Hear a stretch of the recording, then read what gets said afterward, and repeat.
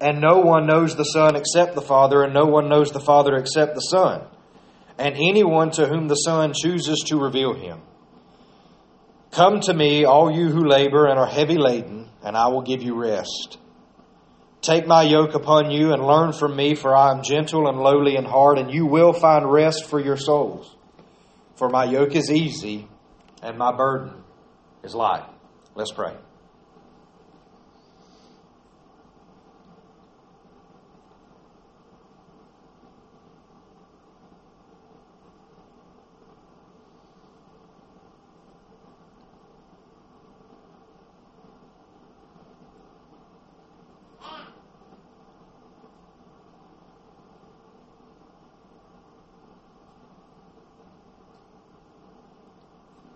Father, we come before you this morning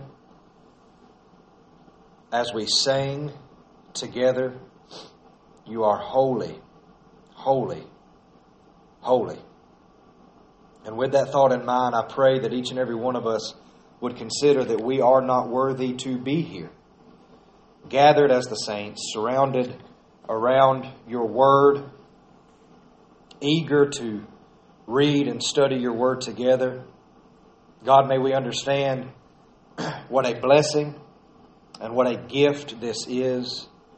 I pray that we are humbled at the opportunity to be here, not just as friends and acquaintances, but as brothers and sisters in Christ through the shed blood of Christ our Savior. God, I pray that through your word and by your Spirit you would minister to our hearts and to our minds and to our lives today through your word. God, I pray that we be led into all truth. God, I pray that our faith would be strengthened, that our understanding would expand so that we could know you more. God, may we worship you here this morning. May you be well pleased with all things that take place during this time of study. May you receive all of the glory and the praise and the honor that you alone are worthy of. May you receive that in all things. We ask it in Jesus' name. Amen. Very, very familiar passage of Scripture there, especially those last couple of verses. Come to me, all you who labor and are heavy laden, I will give you rest. Take my yoke upon you, learn from me, for I am gentle and lowly in heart, and you will find rest for your souls. We love using those verses for evangelistic means. You hear many preachers that will maybe even quote those verses right before an altar call. Even if that isn't what they preach, they may quote that right before an altar call or something similar along those lines. We love those verses, and for good reason. That is a guarantee from Christ. All who come to Christ in repentance and faith will receive rest for their souls. Why would we not want to proclaim that among the nations? Why would we not want to proclaim that to the lost around us? But what I want us to do this morning is look at these verses within the full scope of its context and really see what is taking place here. So let us ask this question. What has taken place leading up to this passage? Because verse 25 starts with "at that time." So something had happened previously, before this passage. Something has happened leading up to this, for this section to start off with "at that time," Jesus declared. So if you go back to the first part of Matthew 11, John the Baptist sent some of his followers to Jesus, and they asked him a question. They said to him, "Are you the one who is to come, or shall we look for another?" That's Matthew 11, verse 3. Are you the one that is to come, or shall we look for another? And in verse 4, Jesus answered, "Go and tell John what you hear and see. The blind receive their sight, and the lame walk. Lepers are cleansed, and the deaf hear, and the dead are raised up, and the poor have good news preached to them. And blessed is the one who is not offended by me." Now, those aren't just random things that Jesus has done. We know that Jesus healed the blind and He healed the lame, and we know that Jesus raised the dead. But these aren't just things that Jesus isn't saying, go tell John all this stuff that I've done. These things are woven into the fabric of Scripture. These are things that have been prophesied of the one that is to come. John the Baptist is the messenger that is sent out before the Christ. He is the voice of one that cries in the wilderness. And so Jesus is saying, you go and you tell John these things, and that will be his answer. He will know that I am the Messiah. I am the one to come. It is I. I am the Christ. But in that, I want us this morning to understand that all these things are fulfillments of prophecy and fulfillment of Scripture. Have you ever read the Old Testament and then been looking in the New Testament, and you've thought to yourself, how in the world could the scribes and the Pharisees and by and large the bulk majority of the Jewish people, how in the world could they not recognize that their Messiah was standing right in front of them? Anybody ever had that thought? How in the world could the Israelites have been so foolish to have their Messiah standing right there in front of them, especially the scribes and Pharisees that would have been so familiar with the Scriptures, and they knew the law, they knew the prophecies, they had Christ standing right there in front of them, and yet they didn't recognize Him. I had one person raise their hand. I'm going to ask this question again just to make sure that we're all awake. Have you ever kind of scratched your head and wondered how the Jews missed that, how the Pharisees missed that? That's important because when we come back to verses 25, we're going to get a direct answer as to why they missed it and how they missed it. Okay? But for John's sake, he's going to hear these things and he's going to know this is the Christ. He is the Son of God. Verse 7, though. As they went away, Jesus began to speak to the crowds concerning John. What did you go out into the wilderness to see? A reed shaken by the wind? What then did you go out to see? A man dressed in soft clothing? Behold, those who wear soft clothing are in the king's houses. What then did you go out to see? A prophet? Yes, I tell you, and more than a prophet. This is he of whom it is written, Behold, I send my messenger before your face, who will prepare your way before you. So, in this, we, as the readers, we need to be looking at all of this and thinking, okay, well, Jesus is he's just referring here to fulfillments of prophecy. He really is the Christ. He really is the Son of God. John sends messengers and inquires of Him, and Jesus' answer to him is, tell him the things that you've seen. The blind receive their sight, the lame walk, the deaf hear, the dead are raised. These are all proofs that Jesus is the Christ. He is the promised one. Then he tells those that are around, the crowds that are there, he says, what did you go out to see? A prophet? And then he says, yes, I tell you, and more than a prophet, this is he of whom it is written, Behold, I send my messenger before your face, who will prepare your way before you. So the crowds, the Jewish crowds, they should have been receiving all of these things and thinking, all of this is prophetic fulfillment. Jesus is the Christ. John is the one who prepared the way before him. We can have faith that this man, Jesus, really is who he says he is. But yet we know beyond a shadow of a doubt, especially the leaders of Israel, the scribes and Pharisees, and many of the Jewish people rejected Christ as their Messiah. Even though all of his activities during his earthly ministry were fulfillment of what they know. They knew the Scriptures. They knew what was to come. They saw it. They heard his teachings. They saw his miracles. And yet they still did not believe. Truly I say to you, that we're now in verse 11. Truly I say to you, among those born of women, there has arisen no one greater than John the Baptist. Yet the one who is least in the kingdom of heaven is greater than he. From the days of John the Baptist until now, the kingdom of heaven has suffered violence, and the violent take it by force. For all the prophets and the law prophesied until John, and if you are willing to accept it, he is Elijah who is to come. He who has ears to hear, let him hear. So now he's speaking very plainly. The Jewish people know that there is an Elijah that is to come. So Jesus here, he's not He's not hiding anything. He's telling them straight up. He's telling them point blank. John is the Elijah that is to come. So there's no doubt about what he's saying here. John is that messenger. John is the one that prepared the way for me. These things are testimonies of the fact that I am the Christ. But then he says this, because again, the Jewish people not accepting him as Messiah, the scribes and Pharisees wanting him killed.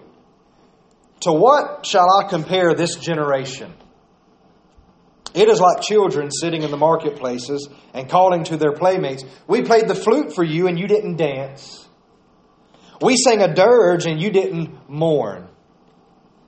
So basically, this generation is like children who only want to play by their rules. And if you don't play according to their rules, they're going to complain and murmur and reject you. So to put this even more in context, this is what he says. For when John came neither eating nor drinking, and they say, he has a demon. That was their accusation. Well, he has a demon. That's why we're not accepting his testimony. We're not accepting his words. He has a demon. The Son of Man came eating and drinking, and they say, look at him, a glutton and a drunkard, a friend of tax collectors and sinners. Yet wisdom is justified by her deeds. And so they reject John with this notion that, well, he neither eats nor drinks, but he has a demon. He's a madman. He's a crazy man. Well, Jesus comes eating and drinking, and they say he's a glutton. He's a drunkard. He eats with tax collectors. So we don't need to listen to anything he's got to say. We reject him. So they're like those children. Well, we played the flute and y'all didn't dance like we wanted you to. We played a dirge and you didn't mourn like we wanted to. The Jewish people, they want their Messiah. They want the Christ, but they want him on their terms. They want their Christ, but they want the Christ that they have built in their own mind. So when Jesus came as a babe in a manger, that really threw them off. When Jesus came eating with tax collectors, that really threw them off. What are they expecting? They are expecting this Elijah that is to come, and then they're expecting Jesus to come in and immediately set up an earthly kingdom where he reigns, which he does. That's a different sermon for another time, but he does set up his kingdom where he reigns eternally. But the Jewish people are thrown off by that. And that is why they can look at Jesus in his earthly ministry, see his miracles, hear his teachings, and say, you are not the Son of God. That's why certain ones of them said, not only are you not the Son of God, but you're doing what you're doing by the power of Beelzebul. Because they're blinded. They cannot see. They cannot see the truth of who Jesus is. Then, verse 20, he began to denounce the cities where most of his mighty works had been done, because they did not repent. Woe to you, Chorazin! Woe to you, Bethsaida! For if the mighty works done in you had been done in Tyre and Sidon, they would have repented long ago in sackcloth and ashes. But I tell you, it will be more bearable on the day of judgment for Tyre and Sidon than for you. And you, Capernaum, will you be exalted to the heaven? You will be brought down to Hades. For if the mighty works done in you had been done in Sodom, it would have remained until this day. But I tell you that it will be more tolerable on the day of judgment for the land of Sodom than for you. This to people who claim to be what? The children of Abraham. Which would mean that they are the children of God. And Jesus Christ is telling them it will be more bearable, more tolerable on the day of judgment for Sodom than it will be for you. This should call all of us to attention. Because we should think, well, as Christians today in America 2021, as Christians, what are we claiming to be? The children of God. We're claiming to be followers of Christ. those that have been saved by the grace of God, and we are His children. But it is possible for even those who claim to be God's children to completely miss the truth and to be blinded by their own desires of who they want Jesus to be, of who they want God to be. And they can get so blinded by those things that they completely miss the truth. But sticking with our text here, these people weren't just missing the truth. They were literally missing the fact that their Messiah was standing right there in front of them. So what caused this blindness? How are they not able to see this? Now we come to verse 25, and I hope and I pray that within the context of these verses, I hope that this passage takes on a new weight to us, a new meaning to us, really, because there's so much more going on here than just the beautiful truth that Jesus does say, "Come unto me. If you're weary and you're heavy laden, come to me." That is a beautiful truth of Scripture. But what I'm saying this morning is there's even more than that going on in this passage. Verse 25. At that time Jesus declared, "I thank you, Father, Lord of heaven and earth, that you have hidden these things from the wise and understanding and revealed them to little children. Yes, Father, for such was your gracious will." It was the will of God to hide the knowledge of Christ and who He is from certain peoples. Namely, it was the will of God to hide that knowledge from Israel. You say, okay, that's food for thought. Let me mull that around a little bit. Well, while you're mulling it around, turn to Isaiah 53. Turn to Isaiah 53, if you will.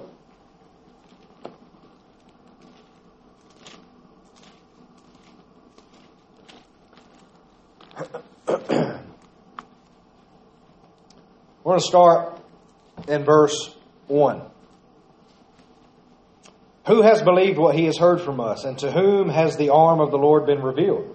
For he grew up before him like a young plant and like a root out of dry ground. He had no form or majesty that we should look at him, no beauty that we should desire him. He was despised and rejected by men, a man of sorrows and acquainted with grief, and as one from whom men hide their faces. He was despised, and we esteemed him not. Jesus didn't come into a world where he was loved and accepted and welcomed. He came into a world where he was despised and rejected, even by his own brethren.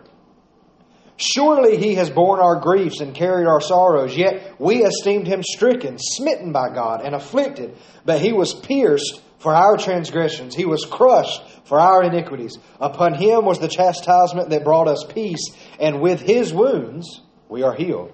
All we like sheep have gone astray. We have turned every one of us to his own way, and the Lord has laid on him the iniquity of us all. He was oppressed and he was afflicted, yet he opened not his mouth. Like a lamb that is led to the slaughter, and like a sheep that before its shearers is silent, so he opened not his mouth. By oppression and judgment he was taken away. And as for his generation, who considered that he was cut off out of the land of the living, stricken for the transgression of my people? And they made his grave with the wicked and with a rich man in his death, although he had done no violence, and there was no deceit in his mouth. Yet it was the will of the Lord to crush him and to put him to grief. If Christ had been accepted by the scribes and Pharisees and Jewish people, there would have been no crucifixion. In order for there to be a crucifixion, the Jews had to reject him as Messiah. It's all part of God's will. And that may be hard for us to wrap our minds around at first, especially if we've never given thought or consideration to that thought. But it was the will of God for Christ to come into the world and be rejected even by his own people. So this is why Jesus here can lift his voice up and say, Father, I thank you, Lord of heaven and earth, that you have hidden these things from the wise and understanding, and you have revealed them to little children. Yes, Father, for such was your gracious will. It was the will of God for fishermen and a tax collector to see Christ for who he truly was and follow him, while the scribes and the Pharisees and those who would have been esteemed as the most righteous men of their day, it was God's will for the fishermen and the tax collectors to see Christ for who he truly was, and for the scribes and Pharisees to be blinded to it and reject him and hate him. Why do we need to rejoice in that truth? If Jesus Christ never dies on a cross, we don't have remission of our sins. If Jesus never died on a cross, our sins have never been atoned for. This had to happen. And so that's the first thing that I want us to notice within this passage. We must realize God's definite purposes in all that is unfolding. Romans 11. You don't have to turn there. I'm just going to read really one verse.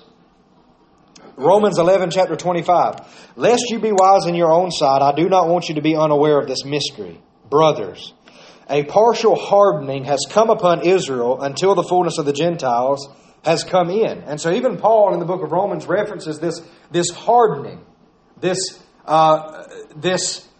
work that was done by God in the hearts of Israel to cause them to turn aside from their Messiah, to be blinded, to be hardened towards the idea that Jesus is the way to the Father, not the law, not the sacrificial system, not the priesthood. Christ alone is the way to the Father. So we recognize that first. There is a definite plan. There is a definite purpose here in these verses, even in the rejection of and the acceptance of the Son. The will of the Father is at work here. So then Jesus continues on in verse 27. All things have been handed over to me by the Father, and no one knows the Son except the Father, and no one knows the Father except the Son, and anyone to whom the Son chooses to reveal him. Now, to me, and I want to me, I'm not saying that you have to agree with it, but to me, the verse we just read is the most profound verse in this passage. It's the weightiest, it's the meatiest. You know, if you want to use that analogy of a bone that's got some meat on it and you got to chew on it, what we just read, this is the meat. This is the weight of this passage. So, in order for us to really catch the magnitude of Jesus saying, come to me, all you who labor and are heavy laden, we next need to understand, we must realize that knowing God is a gift, and we can't accomplish that on our own. Say, well, what does that mean? It means that even if one day, as a non-believer, somebody wakes up and says, you know what? I'm just going to get to know God, and I'm going to work hard enough. I'm going to read the Bible cover to cover. I'm going to start going to church. I'm going to start tithing. I'm going to start being more kind to people. I'm going to start, I'm going to stop using bad language. I'm going to stop doing people wrong and having bad business deals. And, I'm going to get to know God by my own efforts. It's impossible. It's impossible. It can't be done. Knowing God is a gift. Think about it. Who knew the Scriptures better than the scribes and Pharisees? Nobody. Nobody. So if someone says, well, I know the Bible better than anybody, that doesn't mean that you know God.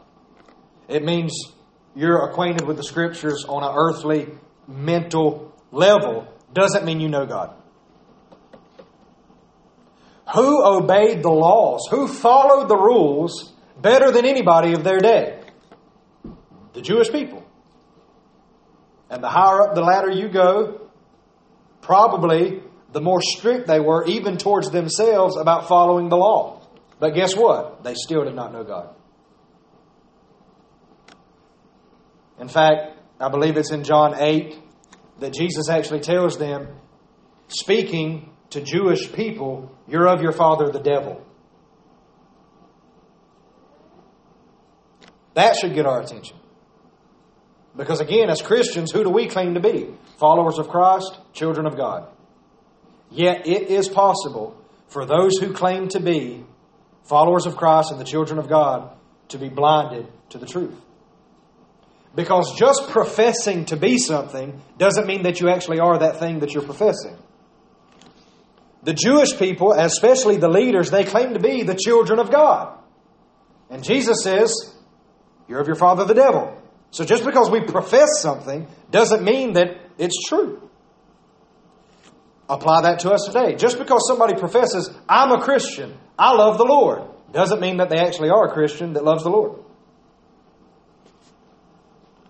But before we actually hone in on that point, we must first realize our need of a Savior and realize why many do not come to Him at all. Let me ask this. Have you ever had the thought, as a believer, I've been asking this at a couple of different places that I've been to recently, because it is an interesting thought, and I believe that most Christians at some point have had a thought at least similar to this one. Have you ever wondered, as you're sharing the gospel with someone, or maybe you were in a church service and the preacher just, preached the roof off the building, so to speak. And you're thinking, man, if there was anybody that ain't saved, when they heard that sermon, today's the day, they're getting saved today. And then nobody makes a profession of faith. The people that are in that church service that you know they're unsaved, they heard that same sermon that you just heard, and they're just unmoved. Like, can we go home now? Or you're sharing the gospel with somebody, and in your mind you're thinking, this is it. I've been able to, through God's grace, I've been able to answer every single question that they've posed to me. Well, what about this? Well, what about this? And I have shown them in the Scripture, here's what God says. Here's what God says. Here's what God says. And in your mind, you're kind of getting amped up because you're thinking, this is it. Today's the day they're going to get saved. And yet they still say, I don't believe it. And we get so frustrated and we think, what in the world is keeping these people from believing? Have you ever had any thoughts similar to that? Anybody at all? Okay, I got a few heads nodding. Right? It is a gift from God to know Him. Their eyes have to be opened, not by you, and not by themselves. Man cannot just make the decision himself that I'm going to open up my own eyes. I'm going to make myself see Jesus for who He is. Can't happen. It is a gift. Who gives this gift? God, namely the Spirit of God, through the washing of regeneration. People must first have eyes to see and ears to hear, to see Christ for who He truly is, and to hear the good news of Jesus Christ for what it truly is. Good news. So all of these times that we might share the gospel with someone, or we know that we've been praying for somebody and they've heard the gospel over and over and over again, and we might be tempted to think, what in the world is keeping them from believing? What we need to be doing is praying, God, open their eyes. You're the only one. You are the only one through your Spirit that can grant them eyes to see and ears to hear. You are the only one through your Spirit that can raise them up to new birth. Which is precisely what Christ has spoken, right? No man can see the kingdom of heaven unless he is born again. Mankind needs a new birth. And that comes through God, again, namely through His Spirit. So we must realize our need of a Savior. Now, I take it in good faith. We're all here this morning. Brothers and sisters in Christ, we're here as a congregation. I take it in good faith that most everybody here would say confidently, there came a time in my life where I recognize my need of a Savior. Therefore, I went to Christ and found Him to be a perfect Savior. I hope and I pray that that is true for everybody here this morning. I know that all of us would at least give lip service to that. We would probably say, well, that's why I'm at church. Jesus is Lord. He's my Savior, so I go to church to hear more about Him. But only you and God But only you really know if in your heart you have found what we're talking about here in these verses today. Rest for your soul. Anyone that has gone to Christ and found Him to be a perfect Savior is someone that has found rest for their soul. But all those who have not gone to Christ and found Him to be a perfect Savior, no matter how much they go to church, no matter how much they read their Bible, no matter how many songs they sing, no matter how many prayers they pray, they still do not have rest for their soul. And they may be like some of the scribes and Pharisees. They may be like some of the Jewish people that were just trying to work their way to God. I'm a child of God. Look at all this stuff that I do. Look at all these rules that I follow. Look at all these laws that I abide by. But they still do not yet know Christ for who He is. We must realize our need of a Savior, and we must realize why many don't come to Him. So, we'll answer that question first. Why many people do not come to Christ? Romans chapter 3. Romans chapter 3. Starting in verse 10. As it is written, none is righteous, no, not one. No one understands, no one seeks for God. All have turned aside, together they have become worthless. No one does good, not even one. Their throat is an open grave. They use their tongues to deceive. The venom of asps is under their lips. Their mouth is full of curses and bitterness. Their feet are swift to shed blood, and their paths are ruin and misery. And the way of peace they have not known. There is no fear of God before their eyes. Now we know that whatever the law says, it speaks to those who are under the law, so that every mouth may be stopped and the whole world may be accountable to God. For by works of the law, no human being will be justified in His sight, since through the law comes knowledge of sin.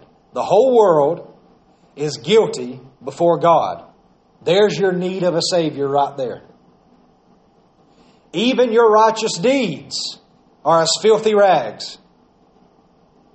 There's your need of a Savior right there. You say, but I follow these rules. But I do all of the right things. Have you ever fallen short of even the rules that you have given yourself? Well, then you have fallen short. And even the laws that you give yourself prove this point. You're not perfect. And you fall short. And you're guilty. You cannot even follow the rules that you give yourself. Let alone the laws that were given to God's people in the Old Testament to testify to the fact that they were a holy people that were set apart.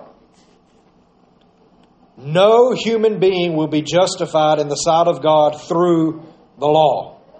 So even if there were somebody here today that you say, well, to the best of my recollection, I actually have followed all the rules of Christendom to perfection. Guess what? You still will not be justified in the sight of God. Let alone the fact that you're not Jesus. So you have not fulfilled the law perfectly. Only Christ has done that. Works of the law will justify nobody in the sight of God. You know what that means? We need a Savior. We need someone outside of ourselves. We need someone greater than ourselves.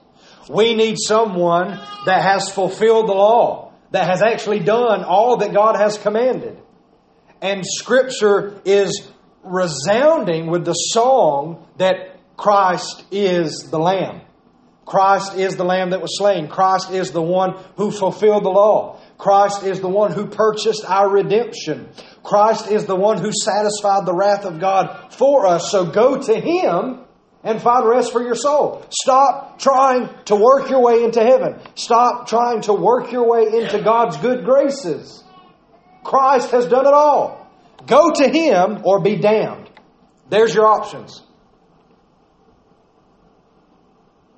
Run to Christ or be damned. That's it. 2 Corinthians chapter 4. 2 Corinthians chapter 4.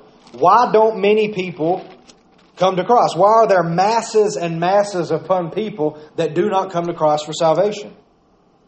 2 Corinthians chapter 4, we'll start in verse 1. Therefore, having this ministry, by the mercy of God, we do not lose heart.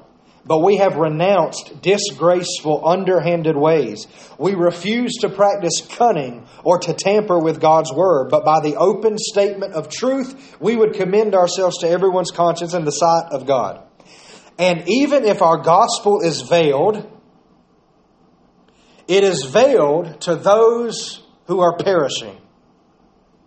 In their case, the God of this world has blinded the minds of the unbelievers to keep them from seeing the light of the gospel of the glory of Christ, who is the image of God. So, Satan has blinded, has veiled the gospel, the truth of the gospel, and he hinders people from seeing the light of the gospel, the light of the truth, the light of the gospel of the glory of Christ.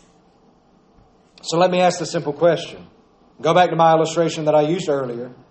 People's eyes have to be opened in order for them to know the gospel and to know Christ for who He is. You can't open their eyes. They themselves can't even open their eyes. We've just read that it is Satan that veils the gospel, that blinds the eyes of the people. Are you stronger than Satan? Of course not. Am I stronger than Satan? Of course not. Is any individual that is alive today strong enough to overcome the powers of the evil one? No. There is but one that can overcome the power and the schemes of the evil one. God. This is why to know God is a gift. That He would overcome the power of Satan in your own life. That He would overcome the power of sin and the power of death and the power of deception in your own life and reveal to you the hope and the light of the gospel is a gift. So let's finish up this little section here because it says, "For what we proclaim is not ourselves but Jesus Christ as Lord, with ourselves as your servants for Jesus' sake. For God, who said, 'Let light shine out of darkness,' has shone in our hearts to give the light of the knowledge of the glory of God in the face of Jesus Christ."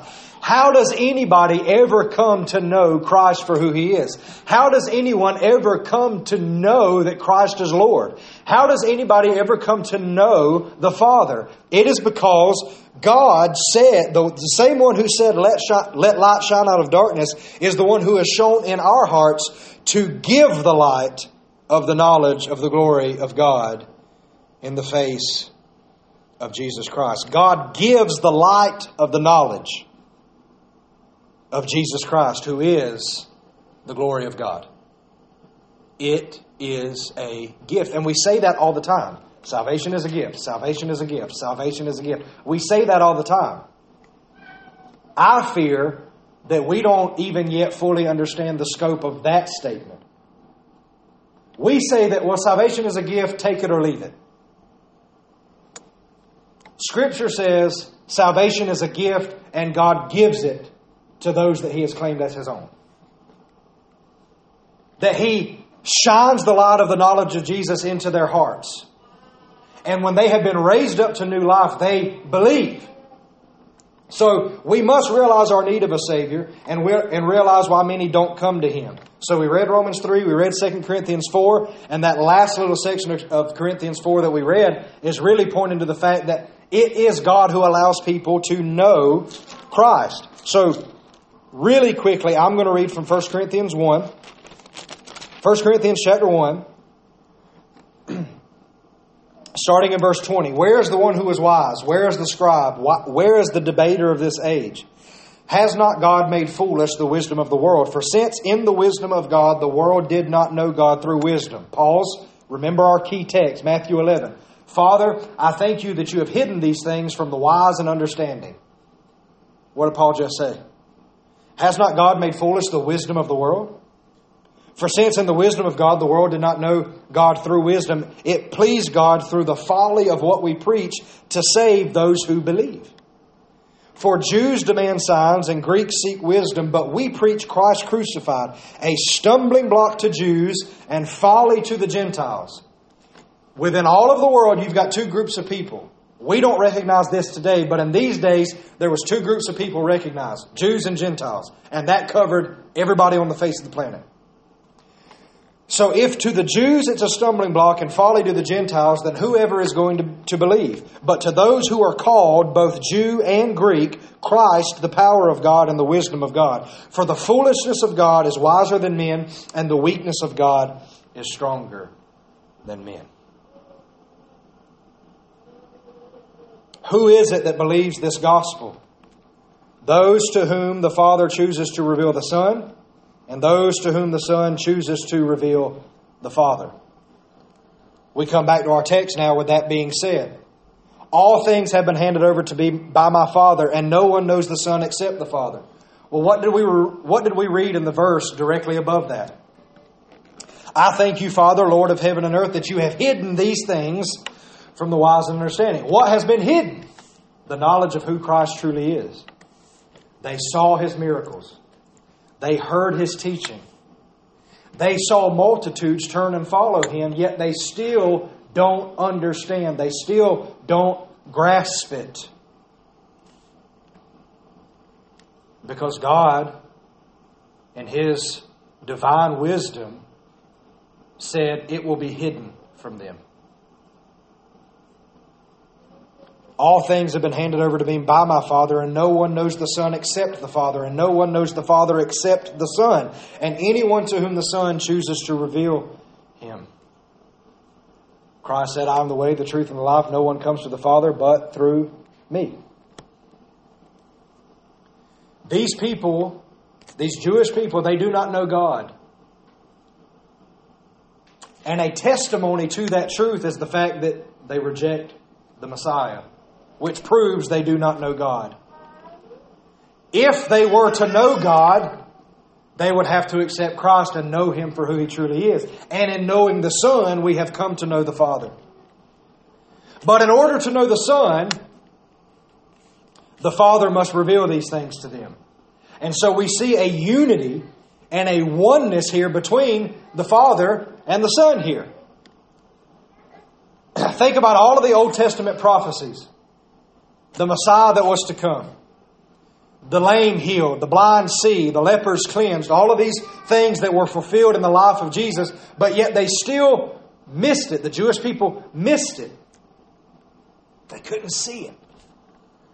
You say, well, when we look at the Scriptures and we look at those Old Testament prophecies, and when we look at the New Testament, we see all those things fulfilled, it gives us reason to rejoice. Right. If you rejoice in seeing that, it's because you have come to know the Father. The Father who made a covenant with His people. The Father who sent the Son to die for the sins of His people. The Father who purchased His people through the blood of His Son. The Father who seals His people with His Spirit. And the only reason that you know Him, the Father, is because the Son has revealed Him to you. And in knowing the Father, you can actually go back to everything that was just stated and say, now we really understand who Jesus is. Jesus is the fulfillment of all these things. Jesus is the love of the Father. Jesus is the promises of God fulfilled. Jesus is the Savior. He is Messiah. So to know the Son is to know the Father, and to know the Father is to know the Son, because they are one. And no one knows the Father except the Son, and all whom the Son chooses to reveal Him. Jesus had just prayed, Father, I thank you that you have hidden these things from the wise and understanding. Jesus is not going to reveal Himself to this group of people because He knows it's not the Father's will. What did Jesus come to this earth to do? The works of the Father. I must be about my Father's business. Jesus does not do anything that is outside of the will of the Father. Jesus is perfectly obedient to the Father. So we must realize that knowing God is a gift, and we cannot accomplish this on our own. You don't have to turn there, but 1 Peter chapter 1 says that blessed be the God and Father of our Lord Jesus Christ, who has caused us to be born again. He has caused us to be born again through the resurrection of Jesus Christ. Knowing God, being saved, being His child, being raised up to new life is a gift. And we can't make ourselves attain it. We can't make ourselves get it. We're not worthy of it. We can't work hard enough for it. So now we come to this last little section here. Come to me, all you who labor and are heavy laden, and I will give you rest. Now this is especially important in speaking with the Jewish people of the day, because what did they think was the way to the Father? The law. What do we just read out of Romans a few moments ago? By the works of the law, no man will be justified in his sight.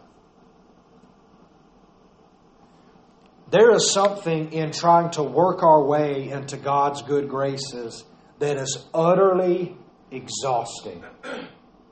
Because we know, even if we think we're doing a good job, deep within the recesses of our mind, we are painfully aware of the fact that, well, I still did this wrong. I still didn't do this just right. You say, I've been going to church, I've been praying, I've been trying to do better, but even when I try to do better, I still fall short and I can't be good enough. And right there is where we need to be. You can't be good enough. Stop trying. If we have never come to the point where we understand we are worthless, we are wretched, we are sinful, we are nothing, Christ is everything. He is worthy. He is precious.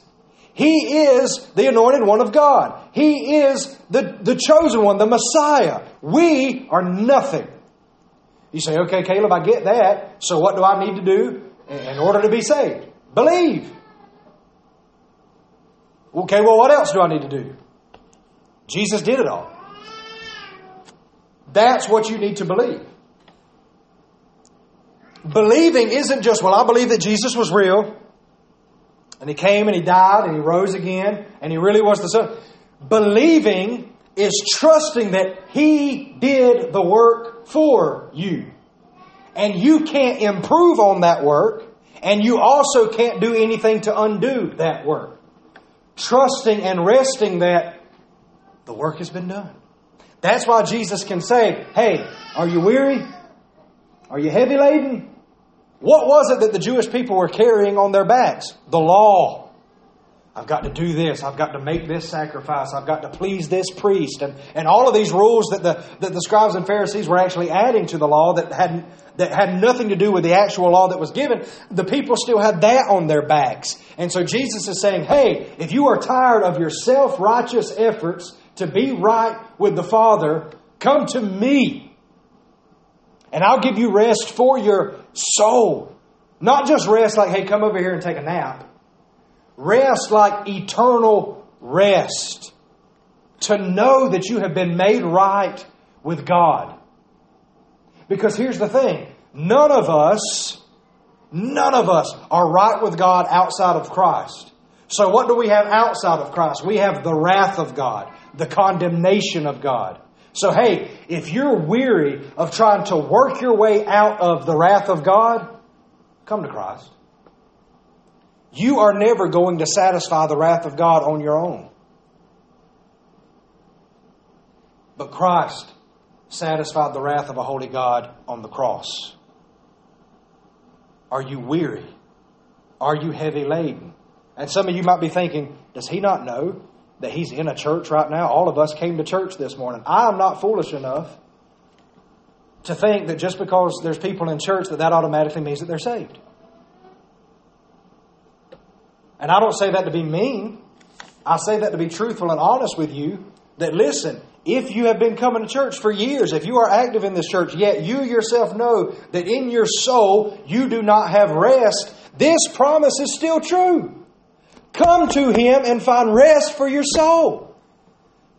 Stop coming to church to try to please God and get into His good graces. Stop putting your money in the offering plate to try to please God and get into His good graces. Stop trying to do all of the checklists to be a good Christian so that maybe God will accept you in the end. Come to Christ and you are accepted in Christ by the Father. That's the weight of this statement. This isn't some just, hey, come to me if you're weak and heavy laden. I mean, take it or leave it. No, this is your only hope. This is your only hope. Come to Christ or be damned. That's it. Take my yoke upon you and learn from me. I'm gentle and lowly in heart, and you will, that's a guarantee, you will find rest for your soul. A yoke, I'm sure many of us are familiar with this, but a yoke typically it was two animals yoked together to do work. When you had the yoke of the Old Testament law on you, it was a long, laborious life, and it got you nowhere with God. All of the law and the prophets, all of the law, the sacrificial system, all of that were shadows of things to come. And Christ is that thing to come.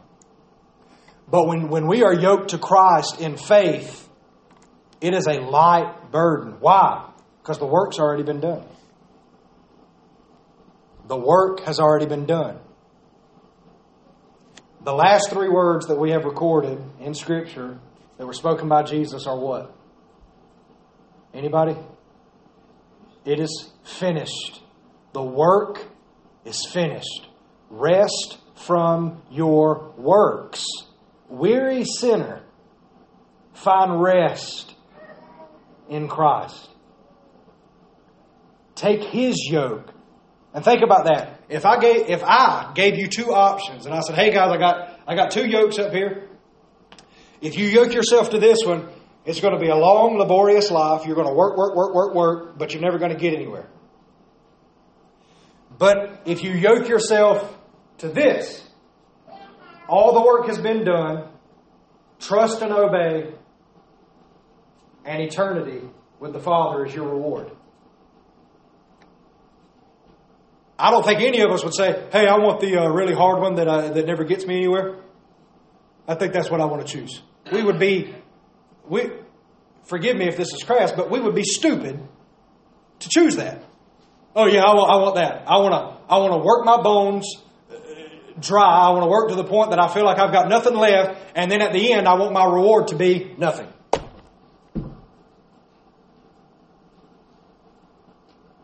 Christ has done it all. It is finished. So my question to all of us is this: have we found rest in Christ? Even when we fall short, even when we are in the midst of fighting sin once again in our lives, do we still say, despite my shortcomings, my soul has an anchor in Christ because He has done the work? He fulfilled the law. He upheld the covenant with God's people. He purchased our redemption. He satisfied the wrath of God.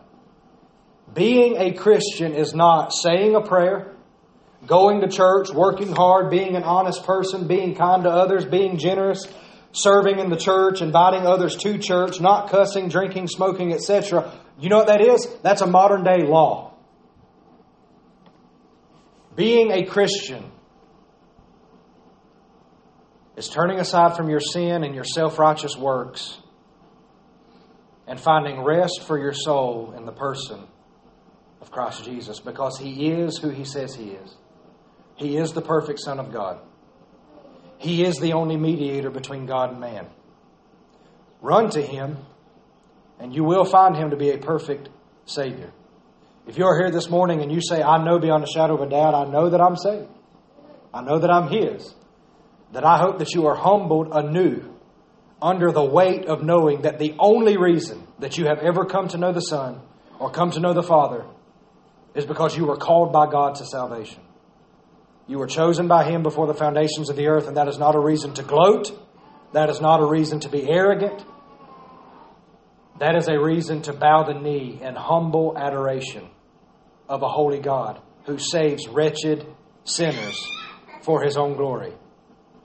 We can serve God out of trying to please Him, or we can serve God in an effort to glorify Him for who He is and what He has done.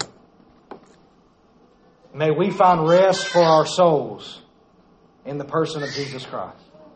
For the unsaved, may they find rest for their souls today. For the saved, may we continue to find our rest in Christ, day in and day out. Let's close in prayer. Lord, we thank You for this day and all that